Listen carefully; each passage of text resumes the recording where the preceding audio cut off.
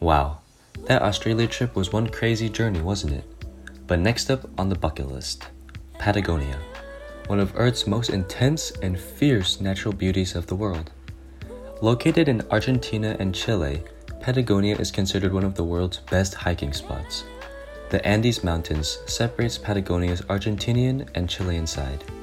The Argentine region of Patagonia features vast grasslands and deserts, while Chilean Patagonia is home to great glaciers and striking fjords. Patagonia is showered in plants and different natural terrain of all kinds, ranging from mountains to lakes. Some love to hike and camp out in the mountains, trekking with huge backpacks and survival materials, a real nature expedition.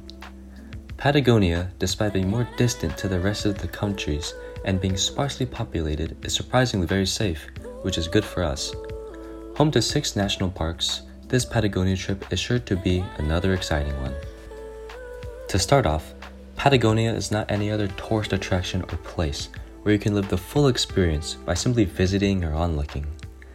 Going on a trip to Patagonia requires a lot of energy, stamina, and hiking.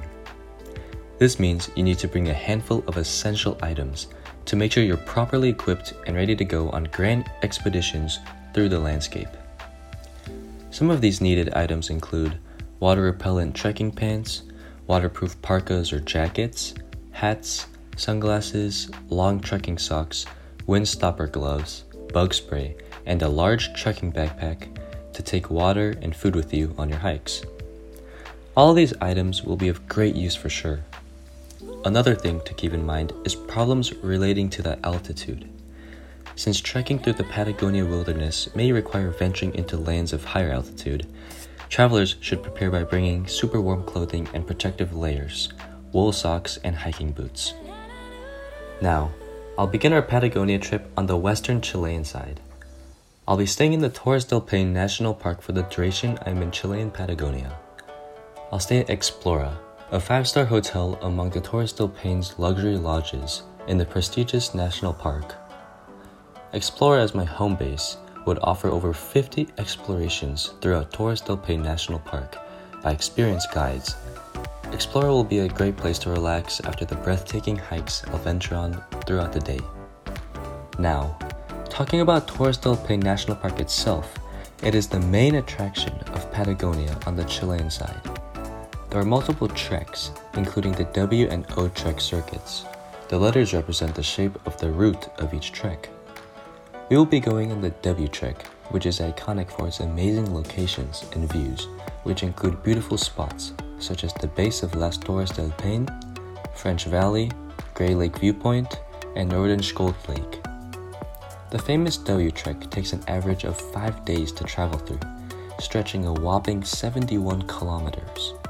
Despite this, it is most definitely worth going through the physical exhaustion to experience and see these famous and iconic focal points.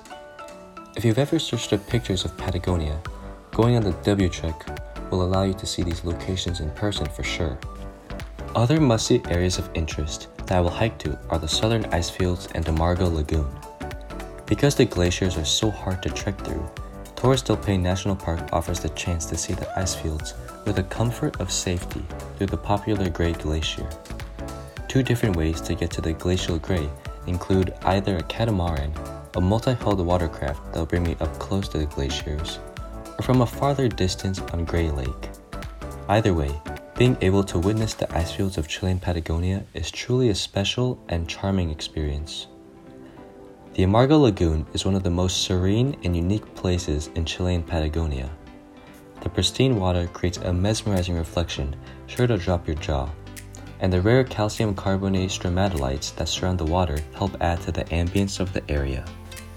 As can be seen from all of these spectacular attractions and scenery, going to Chilean Patagonia is a once-in-a-lifetime experience that is bound to stick with me forever.